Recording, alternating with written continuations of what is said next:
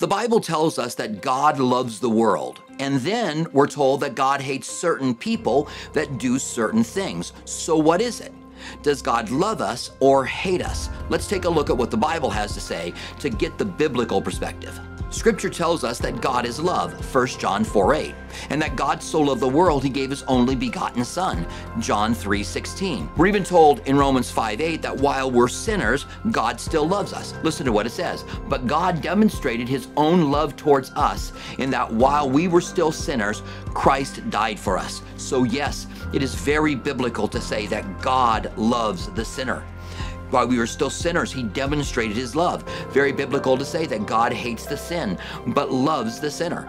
So what are these other passages that talk about God hating? We have Psalms 11:5. The Lord tests the righteous, but the wicked and the one who loves violence, his soul hates.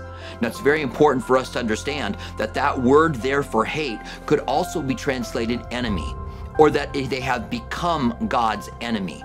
Until they do the wicked thing, God cannot make them their enemy. So the Lord tests the righteous, but the wicked and the ones who love violence, his soul hates. So those who begin to do wicked things and those who love violence, God becomes their enemy, is what it's saying. It doesn't mean he doesn't love them. It means they have made themselves an enemy of God by the very things they are doing. We get a clearer picture of this in Hosea 9:15. All their wickedness is in Gilgal, and there I hated them.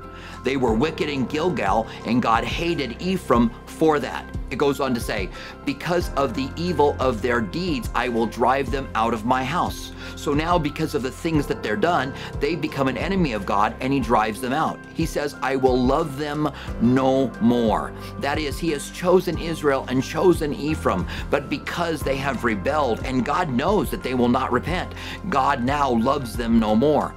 All of their princes are rebellious, he says. Now, the most famous passage about God loving and hating is Romans 9, where he's talking about Israel being set aside, and those who believe by faith are the ones who God chooses. Those vessels of dishonor in this part are those who don't believe. It used to be that God had chosen the nation of Israel and was working through them, but they're being set aside for a time. And so it says this in Romans 9:10-13.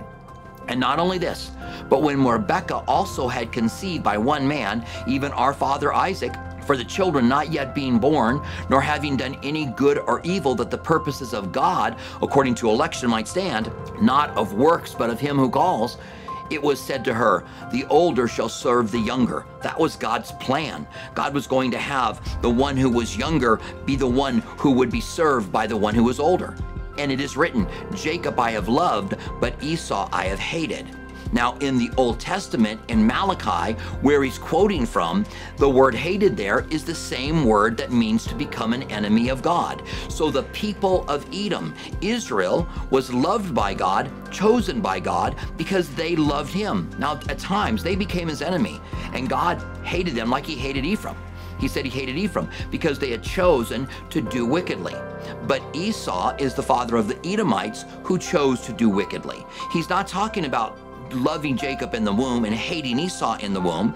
He's saying that the people that he has chosen, Jacob became Israel, Esau became the Edomites, and that God has loved Jacob and hated Esau because the Edomites became his enemy. Now, it's been said that love and hate are not mutually exclusive, that you can love someone and hate them at the same time.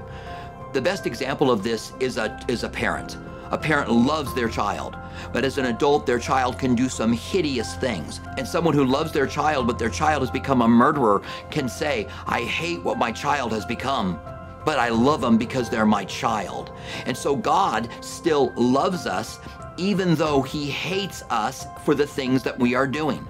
He hates what we have become, but he still loves us. God's desire is that sinners would be saved. Jesus came to seek and save sinners. Those were his very words after salvation came to the house of Zacchaeus, who was a chief tax collector. We could call him a chief sinner. God said in the book of Ezekiel, chapter 18, verse 32, For I have no pleasure in the death of the one who dies, says the Lord. Therefore turn and live. God wants all to repent and come to the knowledge of the truth. In fact, the Bible says God commands men everywhere to repent and turn to the knowledge of the truth. Think of the way that Jesus demonstrated his love towards sinners. Not only Zacchaeus, but how about the woman who probably was a prostitute that wept at his feet and wiped the tears with her hair, and Jesus forgave her? Or how about eating with tax collectors and sinners because he wanted them to come to Christ? There's an arrogance that can often be seen in us as Christians that's very pharisaical. God chose me and therefore I'm righteous, and God hates all of these sinners. But God loves people that humble themselves.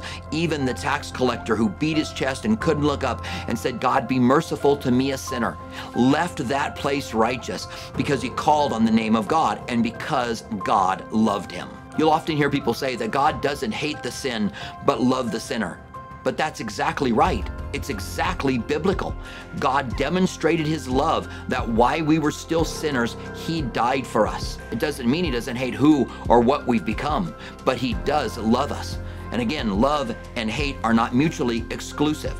Now, Paul is an example of one who did evil, great evil, cast lots for Christians to be killed, persecuted the church of Jesus Christ. And yet God saved him and made him a leader in the church. And this shows us God's great love for us. So the next time you hear someone criticizing someone else for saying that God loves sinners but hates the sin, understand that that is true. It is also true that God loves the sinner but hates who and what they've become. But God still gives them opportunities that they could be saved because he demonstrates his love towards them. Nothing can separate us from the love of God. God bless you. We'll see you next time on Hot Topics.